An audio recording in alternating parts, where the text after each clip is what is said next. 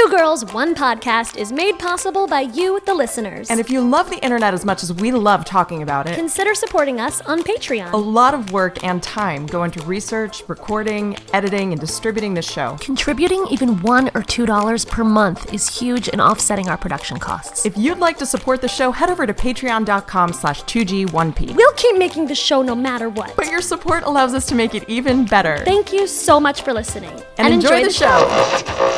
This is a story all about how my life got flipped, turned upside down.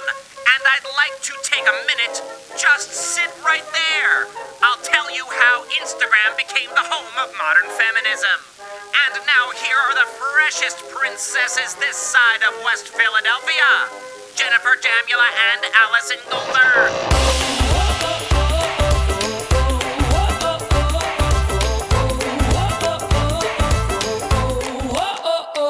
Hey guys, I'm Jen. I'm Allie. Welcome to Two Girls, One Podcast.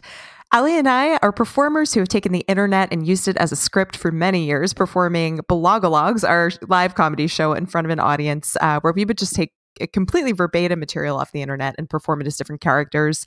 From there, we created a web series called Two Girls, One Show. You can find that on Hoo-Ha-Ha, where we did interviews of people behind internet posts and communities that we found interesting. And that led us right here to this podcast, where we talk to people from the internet who are in some way playing into some sort of internet phenomenon or bringing communities of people together. So welcome. We're psyched to have you here. Allie, how are you doing today? Oh, I'm okay. I'm okay too. Why are you okay? Well, it's not a great story, so we can move on quickly, but I thought my insomnia was getting better, and now I think maybe it's not. How are you? Good. I'm good. That's all I have to say. I'm good. Cool. We're really entertaining our listeners. We really are. I Marie Kondoed my apartment yesterday a little bit. I jumped on that bandwagon. A little bit. I threw all my clothes in a pile and I thought about which ones sparked joy and didn't. I didn't say it that way. I was like, what do I love? What don't I love? But it really works. Have you already thrown them out? What's the odds I can still get your hand-me-downs when I come to New York in a few weeks? I am such a lazy ass with taking stuff to donation centers and stuff. So I'll definitely have it in a couple weeks. No problem. No sweat. Let's be clear. You would not fit into Jen's clothes. She is 8.5 feet tall. No, I fit into them. It's just like her shorts are my pants. Somehow strangely it works. We're similar sizes, I think, other than the legs. I walk on nubbins. Jen walks on legs. So I was gonna go on about that, but it would be pretty boring, so let's move on. We are talking about one of my favorite topics today. Oh yeah, what's that? Feminism. Bacon?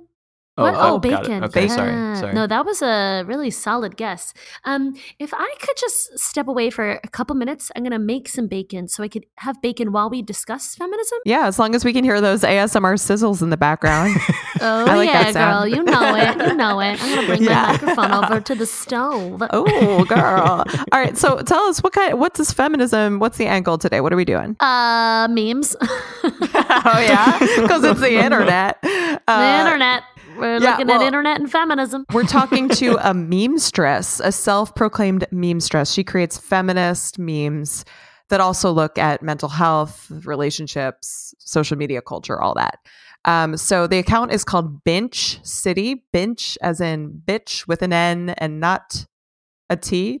No, that doesn't work. BINCH, guys. Binch, which I think... No, you're right. That does work. Oh, it does? BITCH, BINCH. Well, Jen's learning to spell. I am right here in front of your ears.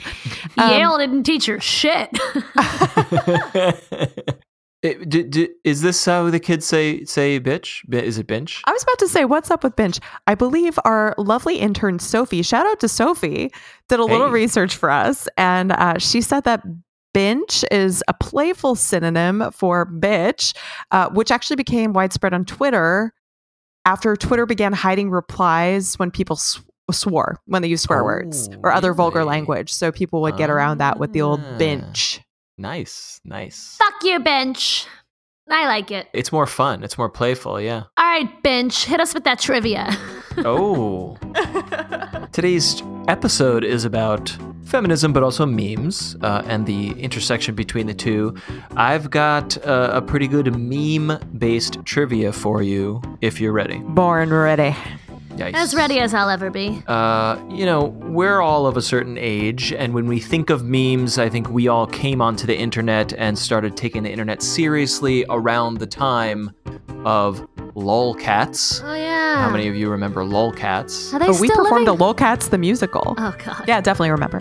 For any millennials listening, these were silly pictures of cats with text written over them as if the text was in the voice of the cat. So like a cat looking excited or curious with text saying, Icon has cheeseburger, and it was like broken grammar and as if a cat speaking English would I don't talk. even think you mean millennials. LOL. I think you mean to call out our Gen Z listeners. Anyone younger than me is a millennial, a filthy, disgusting Snake You millennial. know person. that you're a millennial, right? You're on the I other am edge, but technically you're a millennial. the last year of millennial, but I hate myself for being one and hate all millennials Self-hating thereafter. millennial. Okay. Wow. All right. Just kidding. Shout out to anyone listening who is of any age. We love you. Please keep listening. way You to can cover check your out our ass, Patreon bitch. at patreon.com/2G1P. Thanks for tuning in. This phenomenon, especially because we're interviewing a youth. She's in college. She's a senior in college, right? Correct. This phenomenon of lolcats spurred countless iterations, and it even created media empires like the Cheeseburger Network, which was a network of blogs that were all about memes. I think Know Your Meme, Oh, yeah, I forgot about that. whom we interviewed, the editor-in-chief, is or was part of that network. So lolcats were a thing. Lolcats also inspired a somewhat lesser-known and short-lived achievement or phenomenon. I'm going to give you 3 choices. Which one is real? Are you ready? Yes. Yes. A programming language called lolcode, in which all the syntax is written entirely in lolcat speak. Oh, that doesn't sound annoying at all. Okay.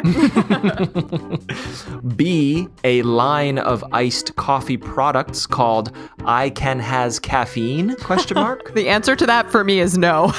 I don't need any more caffeine. C, an animated series on Cartoon Network called Cat Burgers, which only lasted for half a season. Something is telling me C is correct. I remember cat burgers. Okay. I'm going with C. Okay, Jen goes with C. A? I must be thinking of Bob's Burgers. Oh, okay. What's that show with the burgers? And the cat. I'm going to go with A. Allie, you're going with A? Yeah. Okay. The lolcode, the programming language written in cat Wait, speak. what, are we talking programming language or just like a keyboard? I don't know how to answer that question. A programming language meaning all of the language, like, if then referring to different functions of the language would be like, Ken has cheeseburger, whatever. All right, I'll call a bluff on that one now that you've tried to explain it. I believe there was like some kind of keyboard that would translate into lol speak. I believe that. So now I don't know. I'm going to go with B. Do you need me to mansplain what a programming language is quickly, or? I don't believe that it was used for programming. Okay. Because programming So would be you're gonna like go- the back end, right? For what would appear. Correct. Yeah. Whoa. I can't believe a lady would know a Oh, term like that. fuck you, dude. God. I'm going to go with Matt, B. I'm so happy you're here for this conversation about feminism today. I'm really, have a lot to I'm learn. glad you're here. Yeah. Now get in your corner and shut the fuck up. I'm going with B. B. I Can Has Caffeine, the iced coffee line. Yes. Yep. We will find out the correct answer after the break. And now a real help wanted advertisement entitled Unique Challenge for an Experienced Director. Paid. From the website where Steven Spielberg finds 90% of his gigs, Craigslist. I am in search of an experienced director to tackle a unique challenge. My 7-year-old son is an up-and-coming film director, and I have decided that he is ready to direct his first feature film. His father has agreed to fund a film up to $250,000, so I'm looking for an experienced director to guide him through the process. He will be making all creative decisions, but he will need help and guidance. His favorite directors are Steven Spielberg, Christopher Nolan and Stanley Kubrick. Special preference will be given to anyone who has worked with one of these directors in the past. You will be helping my son solicit a script, pitch the script to his father, and then plan and create the film. I am not in the film industry, so please send a proposed weekly salary in your response to this ad. Only experienced directors who include a proposed salary will be considered. Thank you for your time.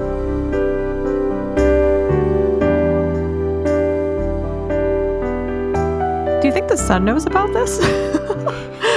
Like, do you think he knows anything? He's 7. I don't. Yeah, it's true. But wow, that dad, $250,000. Why don't you invest in this podcast, Dad? Do you know what? I'm going to apply. Yeah, that's a great gig. Also, the amount of money that some people just have to light on fire. Yeah, they should sponsor this podcast. Right. Yeah. The marketing budget alone. How much did they pay you for that ad, Matthew? $50,000. So that's like a huge chunk out of the full. I can't even hear it. You and your lies. Okay.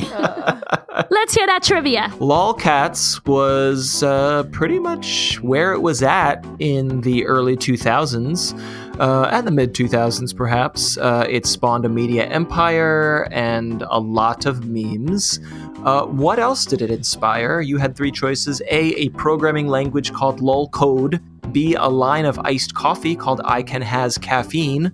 Or C, a cartoon called Cat Burgers, not Bob's Burgers, that lasted for half a season before it was canceled. Jen, you went with the cartoon. Allie, you were thinking the coding language, but then switched over to the coffee. Correct. You know, everyone's sticking with it. I think, didn't Grumpy Cat have his own caffeinated beverage? Maybe that something is also ringing true about that one. I think. Let's hear it. What's true? What's not true? The correct answer is A, lolcode. God damn it! Matt intentionally misexplained what that meant, just so we wouldn't get it. You know, I fumbled the explanation, but I didn't want to give you too much information. I do have examples of how the code works here, and it's just a novelty for geeky programmers, I suppose. It has syntax like hi, H-A-I, where you start the program. Can has, file, where it's like if you're requesting a piece of information from a database, you're saying can has, information. And then when you end the program, the syntax is okay, thanks, bye. All the little meme LOL language that is part of that culture just kind of formatted into a legitimate programming language. And it is not widely used, but a couple applications were made with it. And I don't think, if you were using these apps or programs, you wouldn't know how it was coded. You don't see the JavaScript running on your web browser. But if you looked under the hood, as a more technical person might, you would see all this funny lingo. And I thought it was pretty cute. And also like a relic of its time. Like when we think of internet memes today, as I assume we will discuss shortly, the whole cats on the internet is a little passé at this point. Well, now we're dealing with feminism and mental illness. So let's get into our interview on that note. Matt, that was awesome trivia. All right. So we are super excited to have with us Julia Hava, who is the creator of Binge City on multiple social media platforms, but the big presence is Instagram, where you can see all of the memes that she's making around these topics. Welcome, Julia. Thank you so much. I'm excited to be here. So tell us, what is Binge City in your own words? Also, I see that you're the president of the Dumb Bitch Club, and I would love to know what the heck that means. So Binge City is kind of, an Instagram that I created, which has changed a lot over time. At first, it was just me making memes about my mental illness and like other random topics, how much I hate men, things like that. That was the beginning of it, which is very much just like a stream of consciousness, Twitter style meme. And at that point, there weren't a lot of people talking about like mental health so explicitly. Like, I think it's pretty recent, this transformation that we've seen on the internet of people talking very explicitly and candidly about their mental health issues. I know that when I started going to therapy in high school, that was something that I felt very embarrassed about and that I didn't feel like I could share with anybody. And I think that now the climate is completely different. Everybody I know goes to therapy. Everybody talks about it in person and on the internet. So even when I started my Instagram, which was, I would say, I'm trying to remember when it was. I think it was 2017. So it's like about 2 years old. Even then, I wasn't seeing a lot of people talking about mental health on the internet. So that's kind of what I was doing. It wasn't like an intentional thing of me trying to go and like change the conversation on the internet. It was more just like very therapeutic for me to talk about that. And over time, I started doing things that were more like visually appealing just because Instagram as a platform really allows for that. And so I started doing more Photoshop designs in like the vintage style that I do, and kind of using shorter phrasing to kind of just get across certain points. Or sometimes I'll tweet things and then I'll like turn them into these kind of posters. So yeah, that's kind of how it's evolved over time. And for our listeners who can't see it, I mean, unless you guys should definitely check it out. It's at Binge City on Instagram. Could you describe maybe a couple of them? What are some of your favorite memes that you've made? Yeah. So basically what I do is there's like this kind of thing, I don't know what it's called, but it's like the housewives with the little stickers on them that say like, you know, they're kind of like dirty housewives and they say things like, oh, like I want to put my child in the oven. Like, you know, you see those things when you're walking on the street in New York. It's kind of like that. And I've seen some other people do like vintage style comedy as well. So it's definitely not like something that I created, but I really love vintage posters and I've always loved like that style. So I basically just started putting phrases like into those as if they were vintage posters. So I'm trying to think of some of my favorites. One of the ones that I started with, which wasn't actually a vintage poster, but was kind of like in a poster style, was like the slutty therapist meme that I made. So it was basically about like an advertisement for women being men's slutty therapists, which is that men want us to be their unpaid therapist that also has sex with them and listens to all of their problems and treats them for free. But then I want to keep it casual. Yeah, exactly. I'm looking at one right now that says how to perform emotional labor for little to nothing in return. And it's like a guy basically wearing a suit getting served breakfast in bed. And the woman's like, yeah, sure, Brad, let's talk about your mommy issues. And, just so you guys get an idea of what it is. Yeah. Just so you guys get an idea of our lives. No big deal. Yeah. Okay, yeah. No, that's actually, if you look up vintage ads, you'll pretty much immediately get like 10 crazy sexist ads that would never be allowed to be published today. And that's one of them. That's like a very typical one that you see when you search vintage ads, just because like the woman's on her knees and it's like I think it was something like how to serve your man or something like that. I don't remember what the advertisement was for. But I'm not necessarily looking to change ads that used to be sexist, but a lot of the ads that do have women in them like were very sexist in nature. But that meme like came from the same line of thought as the slutty therapist one. It's just over time I figured out more the way that I wanted to present them, because I do like for them to look aesthetically pleasing, considering that it's like an Instagram feed. And a lot of the facial expressions that people make in these vintage ads are just really perfect for the kind of things that I want to get across. Because it is such a visual medium, I would love for you to tell our listeners even one or two more, maybe your favorites or ones that were the most popular. Yeah, I'm going to pull up my Instagram because I honestly forget all the things that I post. I've made. Like when someone asks, you're like, wait, what? I've made so many of them. So, I mean, one of the ones that I have is this vintage style My Little Pony advertisement, and I just changed it to the pony like with a little tear, and it says My Little Panic Attack instead, which is like a style that a lot of people do of changing toys or changing like recognizable logos to something else. So that's one that I really like. I also have this whole series that I do of the dumbest shit men have ever said to me.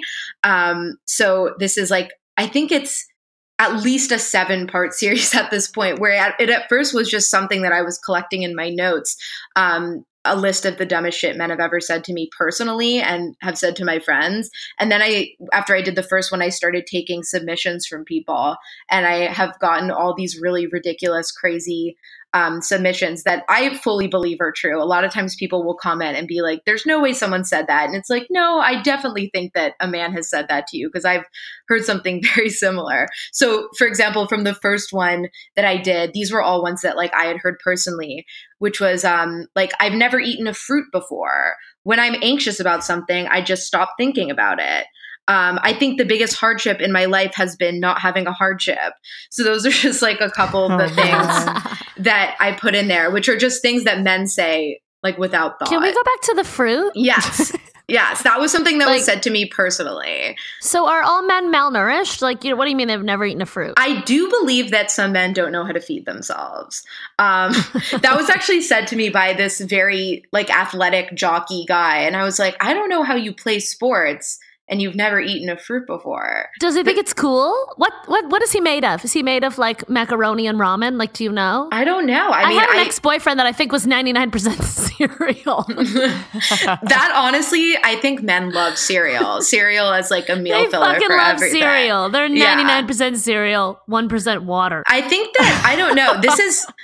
I don't know if maybe men think fruit is too feminine and like vegetables are the only thing that they can eat that's healthy. Those tomatoes, those are so girly. I fucking hate so tomatoes. girly. Well, strawberries, when I look at a like tomato, I'm just like, vagina. Exactly. Yeah, listen, just for the record, I do eat fruit, but not in public. Matt, shut up. Not in public. I would never be seen. Fellas, is it gay to eat fruit? Tweet at us at Junebugger, at Allie Gold. At Allie Gold. Oh my God. I mean, you so can't eat a banana. This. That's way too phallic.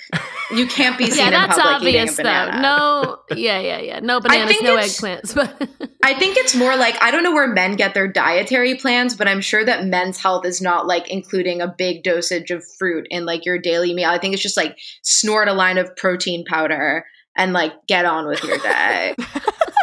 Protein powder and Soylent. Don't men say that things are like fruity? That's like a very old fashioned term of saying that something's like gay. So they must come from, I'm like starting to develop a conspiracy theory here that that's why men don't eat fruit.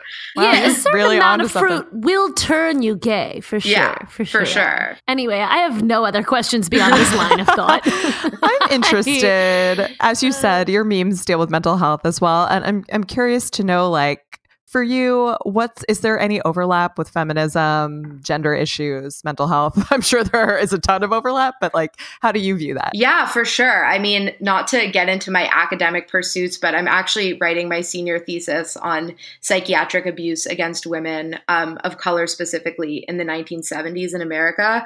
So there's actually a very long history of psychiatry and psychology being sexist and women's stories of mental health not being taken seriously, or on the other hand, women's emotions being pathologized as mental illness. So I think that like inherently there is a huge overlap. The second wave feminism in the 60s and 70s like really tackled those issues. And that was a big line of thought then, was how is psychology and psychiatry and mental health in general sexist. Wasn't the vibrator created to deal with hysteria in women? It was, yes. Well, that was a happy mistake, so thanks. It was. That's true. I love that you're writing about this. I want to be you when I grow down. I mean, I still have to finish it. It's a lot harder than I thought it was going to be. So yeah, I believe in you. So a couple more of these memes, like one says, "Love seems fake, but okay, I'll pursue it relentlessly." And it's like this very carefree woman. I mean, it's sort of interesting. Or another one I'm looking at is, "I'm a grown-ass woman. Don't yell at me or I will cry immediately." It's like a fine line between being like tongue in cheek, like it's like, haha, this is like how women used to think, versus like, oh, there's a part of me that might still feel this way now. So I find that really interesting and uncomfortable, and it makes me want to keep looking. Thank you. I mean, for me, it's just definitely things that I say in person. Like I definitely talk that way. I think half of my vocabulary, probably more than that, is just made up of like meme language, like, you know, seems fake, but okay. Like I do think some of the things that I say, maybe people wouldn't want to like put themselves out there as being like, yeah, if someone yells at me, I'm going to cry immediately. But for me, I've always had trouble like not saying exactly what I think. And that is definitely how I feel when anyone raises their voice at me, especially a man. So I'm not hesitant to put my like dysfunctional thoughts out there, my thoughts that might be embarrassing or I don't know, not like the most honorable thoughts. I'm going to start to call them functional thoughts. Oh, I like that. I mean, I guess they're like, Yeah. I definitely like to make fun of my dysfunctional coping mechanisms because just like psychologically, I think the more aware you are of how you deal with things badly or the kind of thought patterns that you follow, then you can kind of make fun of yourself and realize that you might be a little bit irrational. Right. Would you mind telling us, if you're open to it, a little bit more of your personal journey to making this material? Yeah, of course. Well, I have always been very anxious. I did this whole series actually on like Jews and mental health because so much of like what I think about mental health and humor and life in general is very Jewish. I think that Jews like love to make fun of our problems. My grandpa always says like, if you can't laugh at yourself, then like there's no point in life. I think that that's just very, very Jewish in nature. And I did this series where I asked people like, what's the most Jewish thing your parents have ever done? And so much of it is like deep neuroticism, like making your child tell like a family password before you let anyone pick you up from school, or not putting your initials on your backpack in case some kidnapper can read them and like trick you into taking you with them. And like, I think that my dad especially is so much like that. I used specifically the stories of him telling me that I couldn't lock the door when I was taking a bath in case I drowned, or, things like that. So I think that that's very much what my childhood was like very neurotic. And so throughout my whole life, I've definitely been neurotic. My brain always tends to go to like dark places. And although that's funny, there is a point to which you can get really caught up in those anxiety thoughts and those depression thoughts. And when I was probably 14, I started having really bad panic attacks. And that was when I started to see a therapist. It took a while, but that was the point where I was like, there is something wrong. I can't like not deal with this, because I was having like very debilitating panic attacks. And so I started going to therapy in high school. And I still go to therapy now, but I'm really grateful that my Jewish parents knew what therapy was and knew that it was important to send me to it, because I think that I've like understood myself and the way I think a lot more because of it. And even now when I have, negative thoughts or I have anxiety or depression, I kind of understand it more. And what was giving me panic attacks in the first place was not understanding why I was feeling the way I was feeling and feeling terrified by that, which I think is very relatable to a lot of people when we just don't know what's going on in our head. So how did this journey end up at memes? I've always really loved creative outlets. I have written songs for a long time. I wrote a lot of music in high school and poetry.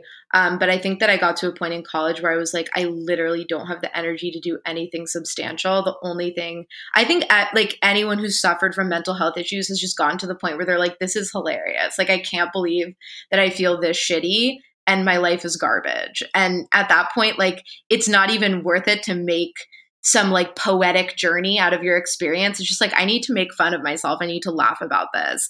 And that's when I started making memes. So did it go from angsty teen poetry into hilarious memes? I don't think I didn't stop writing poetry or writing music alongside it, but I think that there was a point where it like wasn't getting me, because I think that in writing poetry or writing music, there's a certain level to which you still take yourself seriously, which I think is hard to do all the time. When you really take yourself seriously all the time, it's exhausting. You have to sometimes make fun of yourself in order to like let go of some of that pressure. What for you is so particular about the internet as a vehicle for expressing this sort of content? And like, why do you think it's effective either for you or in the relationships that you're forming? Is there a community coming out of it? There's definitely people that I've met through the internet. Not so much. I think that like I don't necessarily meet up with a lot of people on the internet just because I am in college currently. And so like it's easy to meet people, but I'm not sure like how that'll go in the future. Because I do think that the internet is able to connect people really easily. But I think that for me, at least when I was younger, the internet was like kind of a place to escape to and not have to really think about things. And for a lot of people of my generation, that's kind of still what the internet is kind of when you don't want to think about what's going on in your current life, you can go to the internet and or if you do want to think about it and you want to just rant about it, that's a place where you can do it. So, I'm sure there's a lot of like very intellectual discourse on the internet as like a space to express yourself. But I do think that it connects people in crazy ways. I mean, there's obviously downsides to it as well, which many people have talked about. But I think that the internet allows for creative expression in a way that's not regulated, I guess. Like there are ways in which people used to only be able to express themselves creatively if they had a record deal or they like were a stand-up comic or they had a platform in the first place. And with the internet, you're really able to build yourself a platform even if you don't have any connections to begin with. And clearly it's resonating. Guys, she has over 67,000 followers on Insta, which is awesome. You said something in an interview that I was curious about. You talked about like having to be careful about the content that you put out there around mental illness, gender issues. It has to be really like well thought out before you do it. And like talked about potentially doing damage. So just curious, like what your thoughts are around that and like what that looks like to be careful with all this. Yeah. I mean, for my Instagram, I try not to speak about anything that isn't my personal experience because it's not really my place to speak for other people's experiences. And also I do think that the funniest content comes from something that's true to you.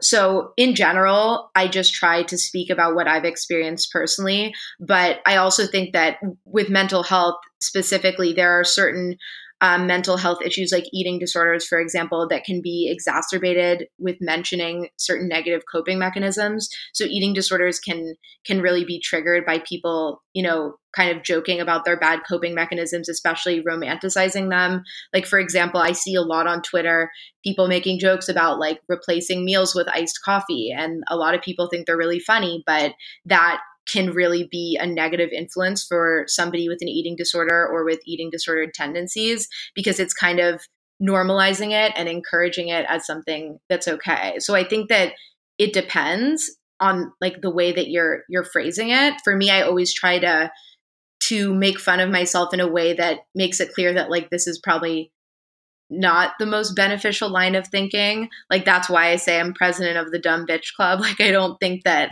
all my thoughts are like, I don't know, the gospel. I don't think that my thoughts are like, I think a lot of times we have these unconscious thoughts that aren't necessarily true or accurate, that it is our job to challenge in order to have, healthy mental states. But especially with eating disorders, that can be really tricky, or with self-harm behaviors. Some people put that out there without, I think, any self-awareness or any self-criticism that that's something that's negative. And instead of kind of talking about how that's difficult and how we can make things easier for people who are suffering from those issues, it's kind of just put out there as like, yeah, that's normal. I do that too.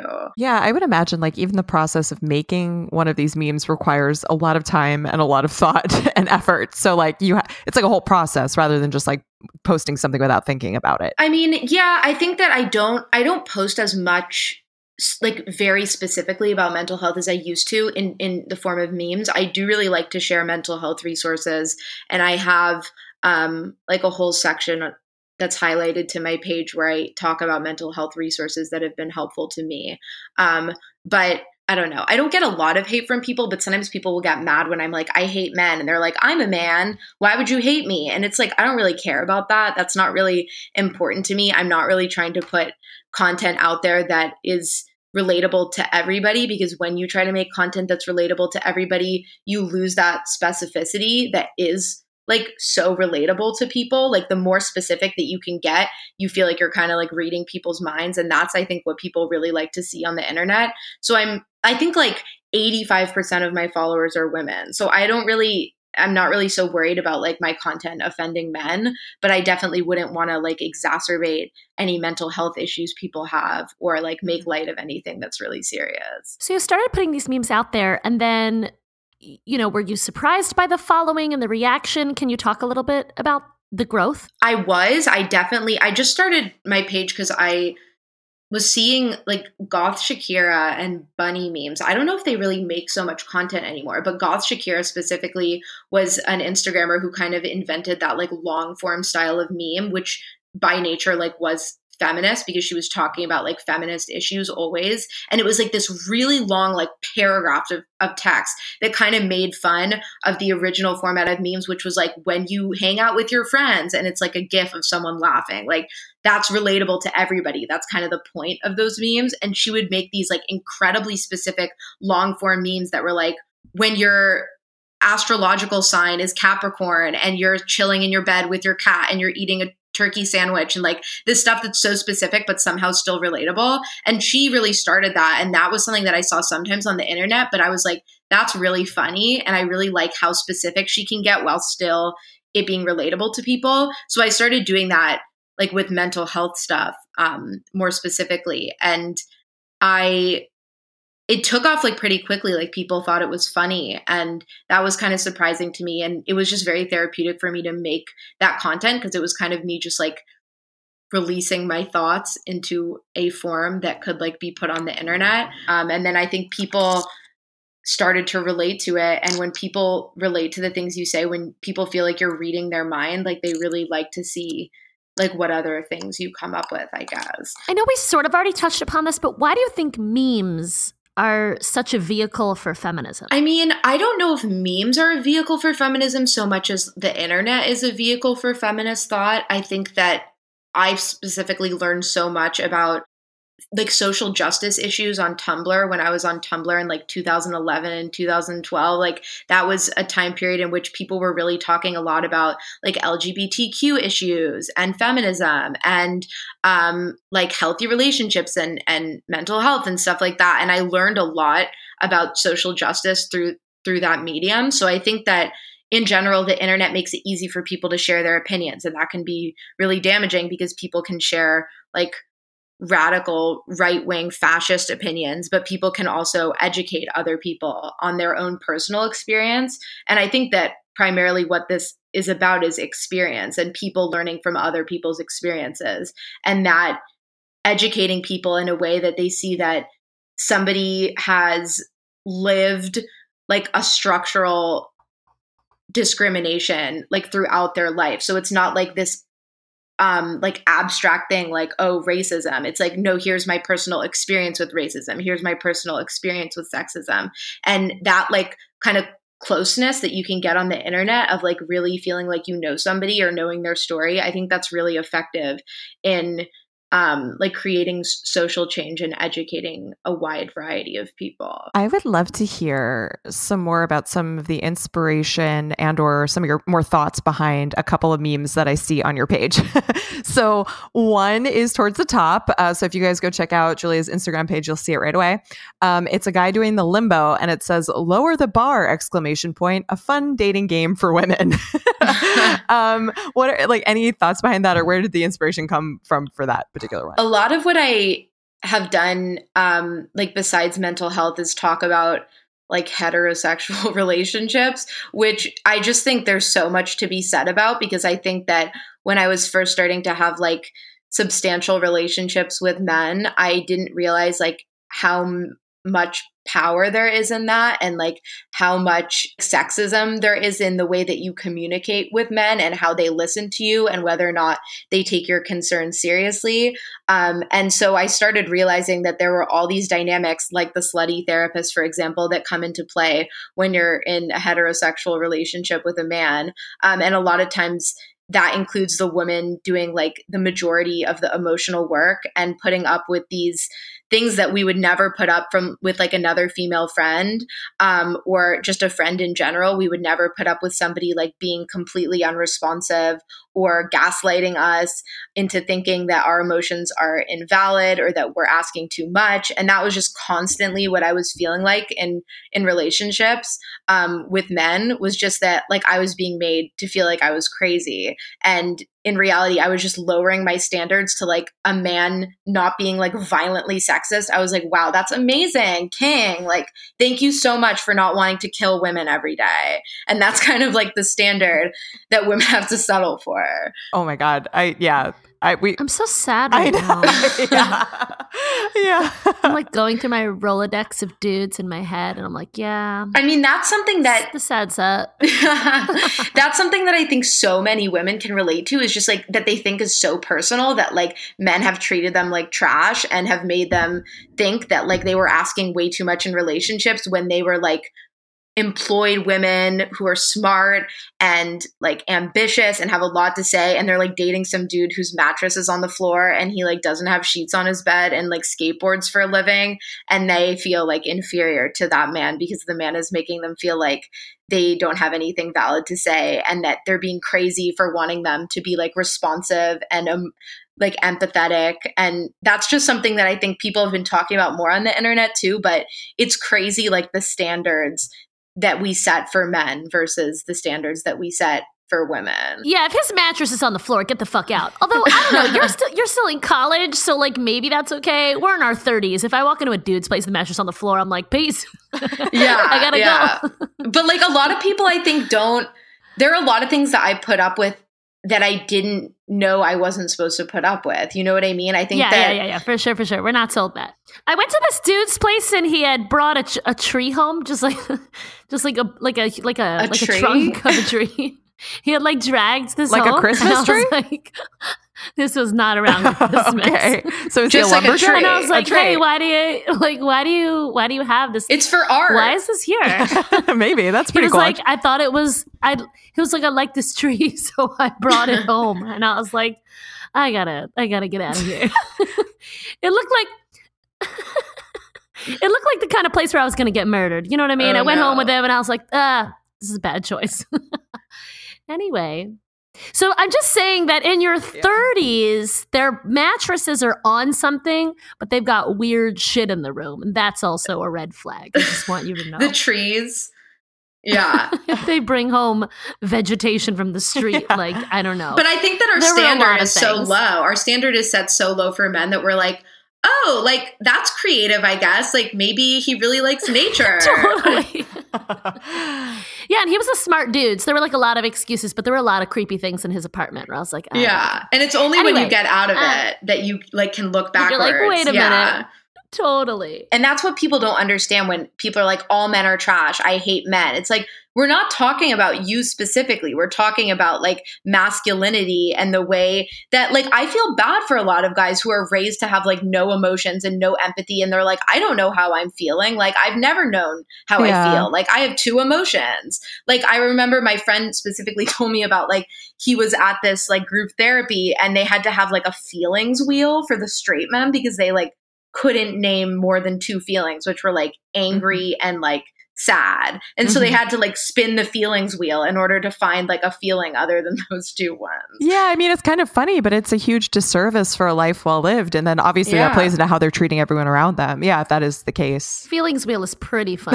It's like I the feel like if I feelings date wheel a dude, is- I want to put a feelings wheel on the fridge and be like, all right. Sometimes you really have to do that though, because I think that like the way that a lot of men are raised is that it's like feminine to be in touch with your emotions and understand how you're feeling. And like that is a crucial part of empathy, which a lot of people don't have the chance to develop, which is sad.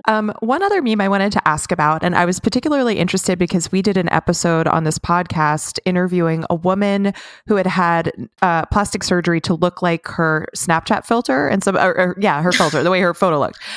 So one that I see here, it's a woman sort of like pulling her hair back with a headband on, and it looks very 1950s. Of course. And it says, what's my skincare routine? It's quite simple, Accutane and Facetune.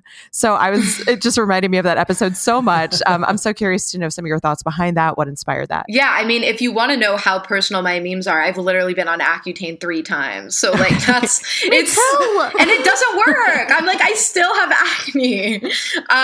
Wait, I have. We can discuss that later. I have a secret. Well, it's not a secret. I can tell anyone, but it's boring, so I'll tell you. Okay, we'll talk about because I think a lot. I'm like afterwards. Yeah, it's important. But first of all, everyone uses Facetune, which is like both a bad and a good thing, because I think that something we don't realize is I love this Instagram account called Celebface. I don't know if you guys follow Celebface. No. There's a bunch of Instagram accounts like Celebface, and what they do is they show how celebrities Photoshop their pictures. They get like the stock photo and then the photo that the celebrity posts, and they like show the video transformation of how they edit it. And it's so interesting because I don't know why my dumb bitch brain for some reason didn't think that celebrities would Photoshop their pictures. Like, other than magazines, you know, I'm like, I know magazines Photoshop, but like when Kim Kardashian takes a picture, like she already has so much surgery. Why would she need to Photoshop it? And it's like, Right. no, literally everybody Facetunes because everyone like sees something that's wrong with themselves that like nobody else can see. And when you see that like celebrities that you follow do that as well, and like these girls are like Photoshopping their waist to be like impossible sizes and things like that, and we just like see that and we accept it as truth because I think like all of our dumb bitch brains are like, well, if it's on the internet then it's true. Yeah. I love Beyonce. We all love Beyonce, but I saw an Instagram photo of her. It was a couple years ago now where like the thigh gap, like she had on a short skirt and like the gap between her legs, it was photoshopped so badly. It looked like somebody had like taken a bite out of her legs or something really weird. Yeah. It was like just so obvious. So yeah, you're right. Everybody does it. Yeah. And I mean, even when I take pictures, like there's so much that goes into like posing yourself so that you look your best and doing your makeup routine so that you look your best. And it's like ridiculous. Like on a regular day, like nobody looks the way that they do on Instagram. I deleted my account. You did? Why? Your Instagram account? I mean, I could. No, I mean it's still there. Okay, I shouldn't say that. I deleted Instagram from my phone. Sorry. Oh, okay. I was a little shocked. Very different. I've done that before. But I hate it. Yeah, what a mess. I wanted to ask you, it's kind of a different track, but I feel like there's been an appropriation of vulnerability online for clicks. So I feel like a lot of people started being really honest, and that really resonated with people, and they developed followings over that. And then I feel like people have started being ridiculous about it, where it's pretty obviously not true that they dealt with anything, or they have never dealt with anything and they're like making up stuff that, or they're, do you know what I mean? Is there an example? I don't know if you of feel that way too. Like, is there a specific example that you're thinking of? I mean, an example that I think is hilarious is Kylie Jenner saying she had a really brave and vulnerable announcement. Which that was Kendall. It was Kendall.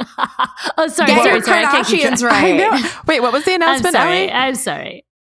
She uses Proactiv. Kendall Jenner was like, I have an extremely vulnerable and sensitive announcement to make. And everyone was like, she's coming out. And then she was like, I use Proactiv because I had acne. There's this whole conspiracy theory on the internet that like Kendall Jenner is secretly gay and she needs to come out. And so everyone was really excited about it because they were like, Kendall's finally going to come out, you guys. Like, this is what we've been waiting for. And I don't know why Kendall specifically has this. I know way too much about the Kardashians. I'm like, this is like my entire discourse. But she always does this thing where she is just like doesn't understand like society or culture or how things work. Like, remember that Pepsi thing that she did where she was like, I solved police brutality because I gave a cop a Pepsi can. Yes. Yeah. So she like always does things that are just like not relatable to anybody or in touch with the reality of life. And so she released this whole campaign that was like, I was worried that I could never be a supermodel because sometimes I got pimples, but now I use Proactiv. And that was like her whole announcement. Was it sponsored by Proactiv? Totally Yes, sponsored. of Totally course. sponsored. That was the kicker. Great. And anybody with acne knows that Proactiv does nothing. Does not Like, work. Yeah. Yeah. Well, I mean, I have I'm more sorry, of a- guys. Can we take that back because we just got a sponsorship deal from Proactiv, and I need you Okay, guys go to back in speak. your corner and eat your I lunch, need you to Matt. Eat your speak, lunch. Eat your lunch. No, I'm I done- would I'm like done a eating. sponsorship from Accutane, personally. Yeah. No, we're going to talk about that in a minute. So, okay, no, I have more relatable examples. I just don't want to out anyone. I from get what my you're feed. saying. But like, I've seen a lot of it on my personal feed where people are like clearly promoting something, right? Like there'll be press about them and they'll be like, oh, I'm so happy with this profile. You know, people always ask me, how do you do it? And I'm like, just do what you love. And people don't realize that I've struggled with depression for years. And I'm just like, oh my God, it's like this fake authenticity yes. for clicks. And it drives me batshit. And everybody likes it and comments, oh my God, you're so brave. And I'm like, this So is brave. bullshit. So I just was wondering, because you've been so lovely and articulate, like if you have any thoughts on the appropriation of mental health for clicks. I mean, I absolutely do. The thing is that it's hard because you don't want to like gatekeep other people's stories, and like there's no way, like I can't ask to see people's like psychiatric records to confirm that like they've had mental health issues.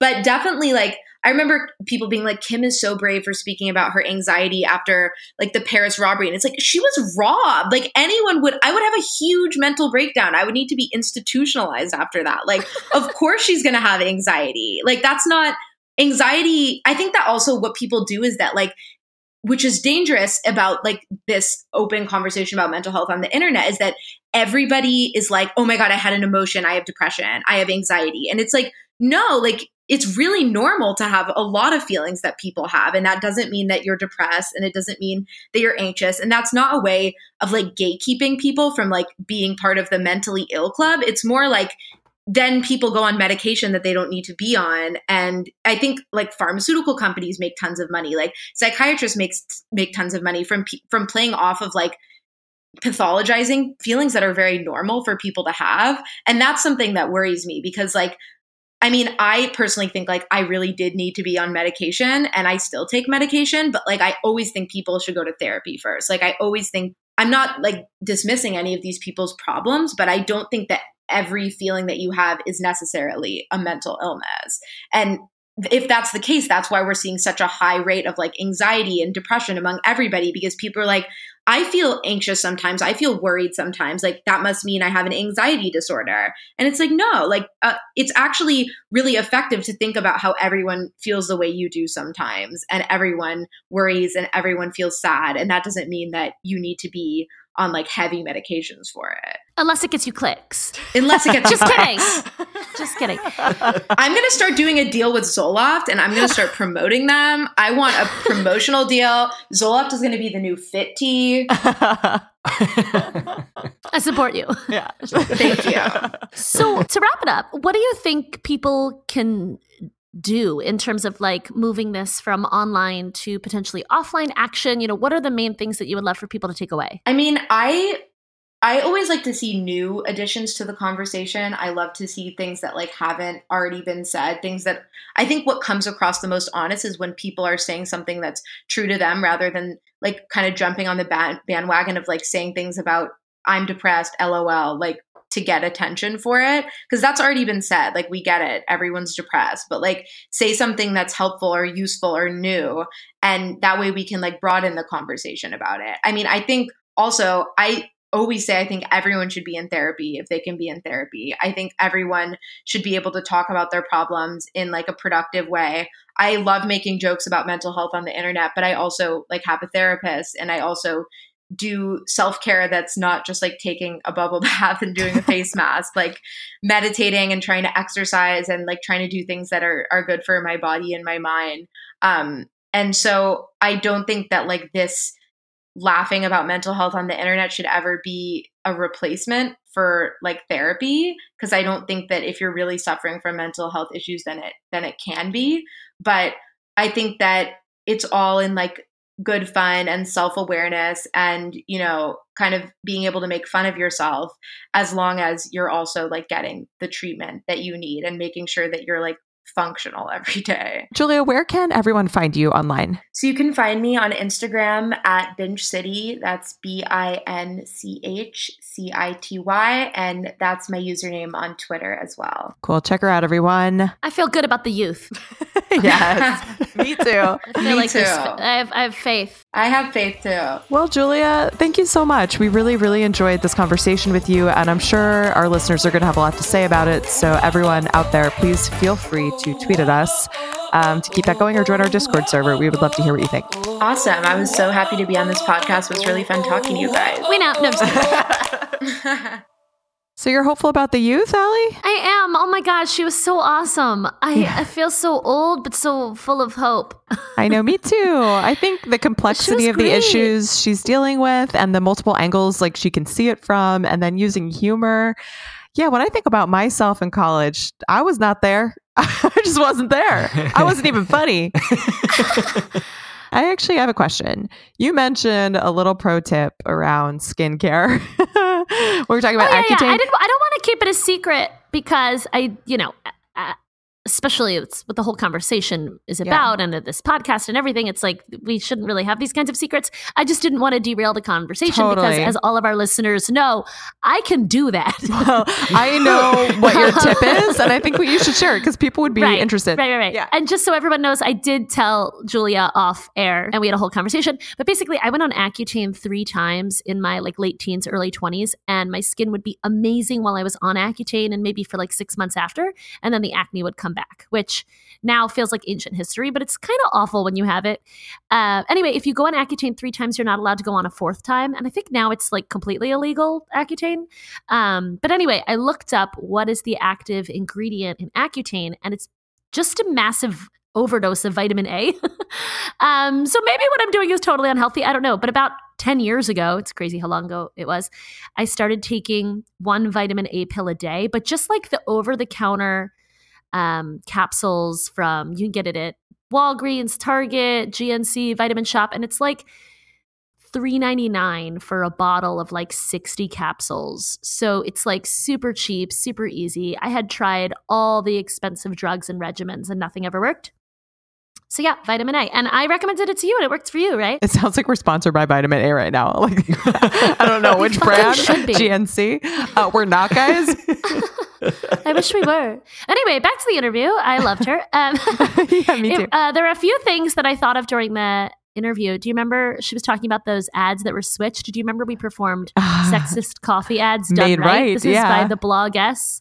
Oh my God. It was switching the roles in traditional coffee ads from the, what were the 1950s? 50s, yeah. And then changing the coffee to jizz. Can you remember Everyone should go look those? this up. It's amazing. It's amazing. It's because there were all these ads that were oh, honey, your coffee just doesn't taste any good. And she would be so devastated.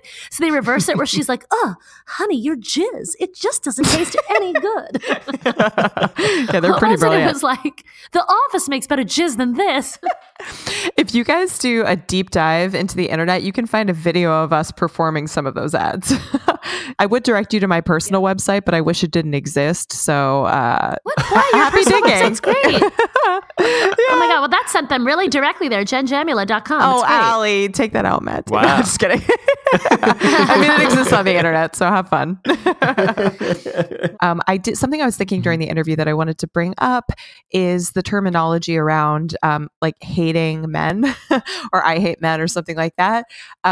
Love Julia, don't love that terminology necessarily, because I just think it's important to say that it's what we're saying we don't like is a patriarchal system that supports unequal gender dynamics that some people play into and aren't aware of and to play into because of that.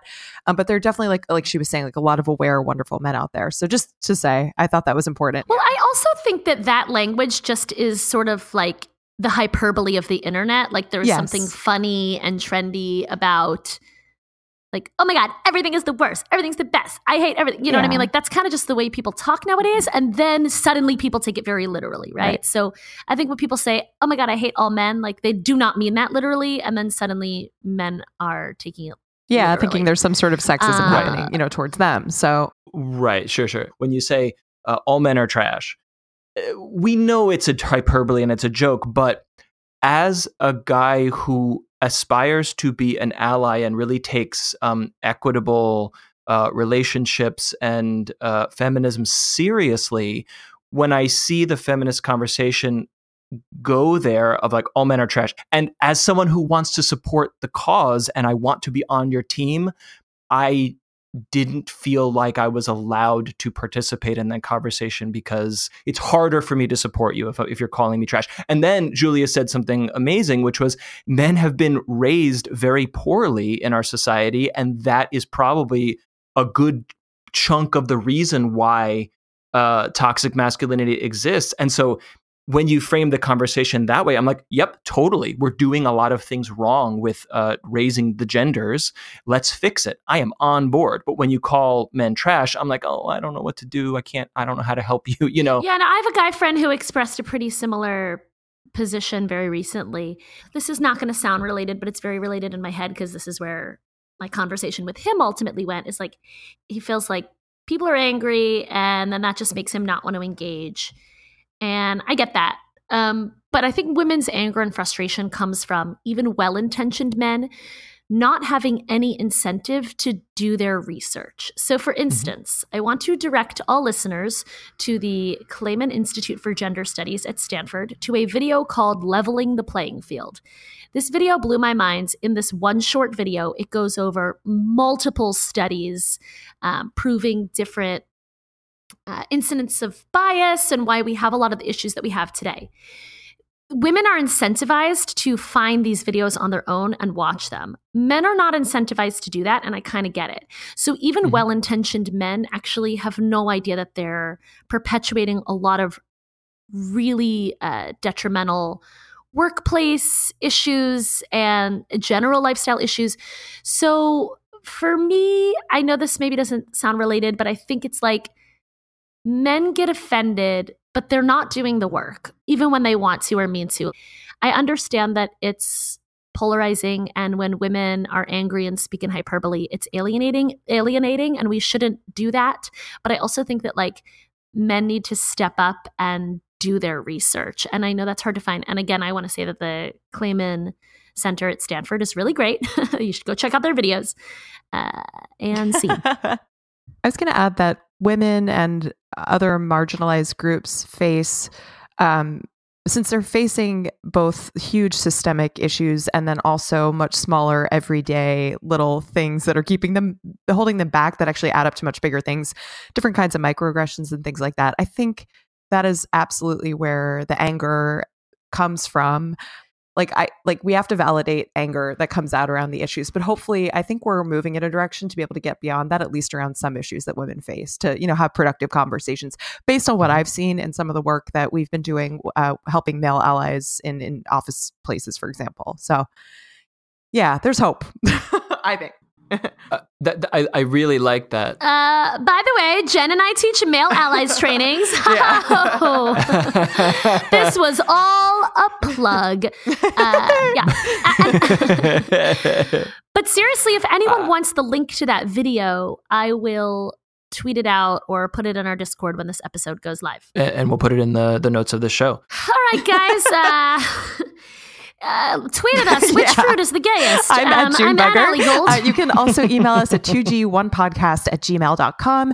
And you can call us and leave us a voicemail. Always our favorite. Please do that. That phone number is 347-871-6548. That number again, 347-871-6LIT. And you can chat with us on our Discord server, discord.gg/2G1P. Join us there to talk about show topics you want to hear on 2G1P. You can also suggest guests. We definitely take all of your recommendations. So hope to see you there. Allie, where can they contribute? Patreon.com/2G1P. Excellent. All right. Thanks everybody for listening, and we'll catch you next week. Two Girls, One Podcast is hosted by Allison Goldberg and Jennifer Jamula and run through the Valencia filter. Produced by Matt Silverman in New York City. This episode was edited by Sophie Bridges. Production assistance is provided by the Podglomerate. This show is a production of The Daily Dot, the #1 source for in-depth reporting about life on the internet.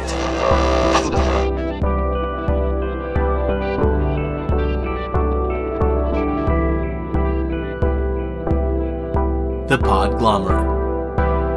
A sonic universe. Thank you for your time.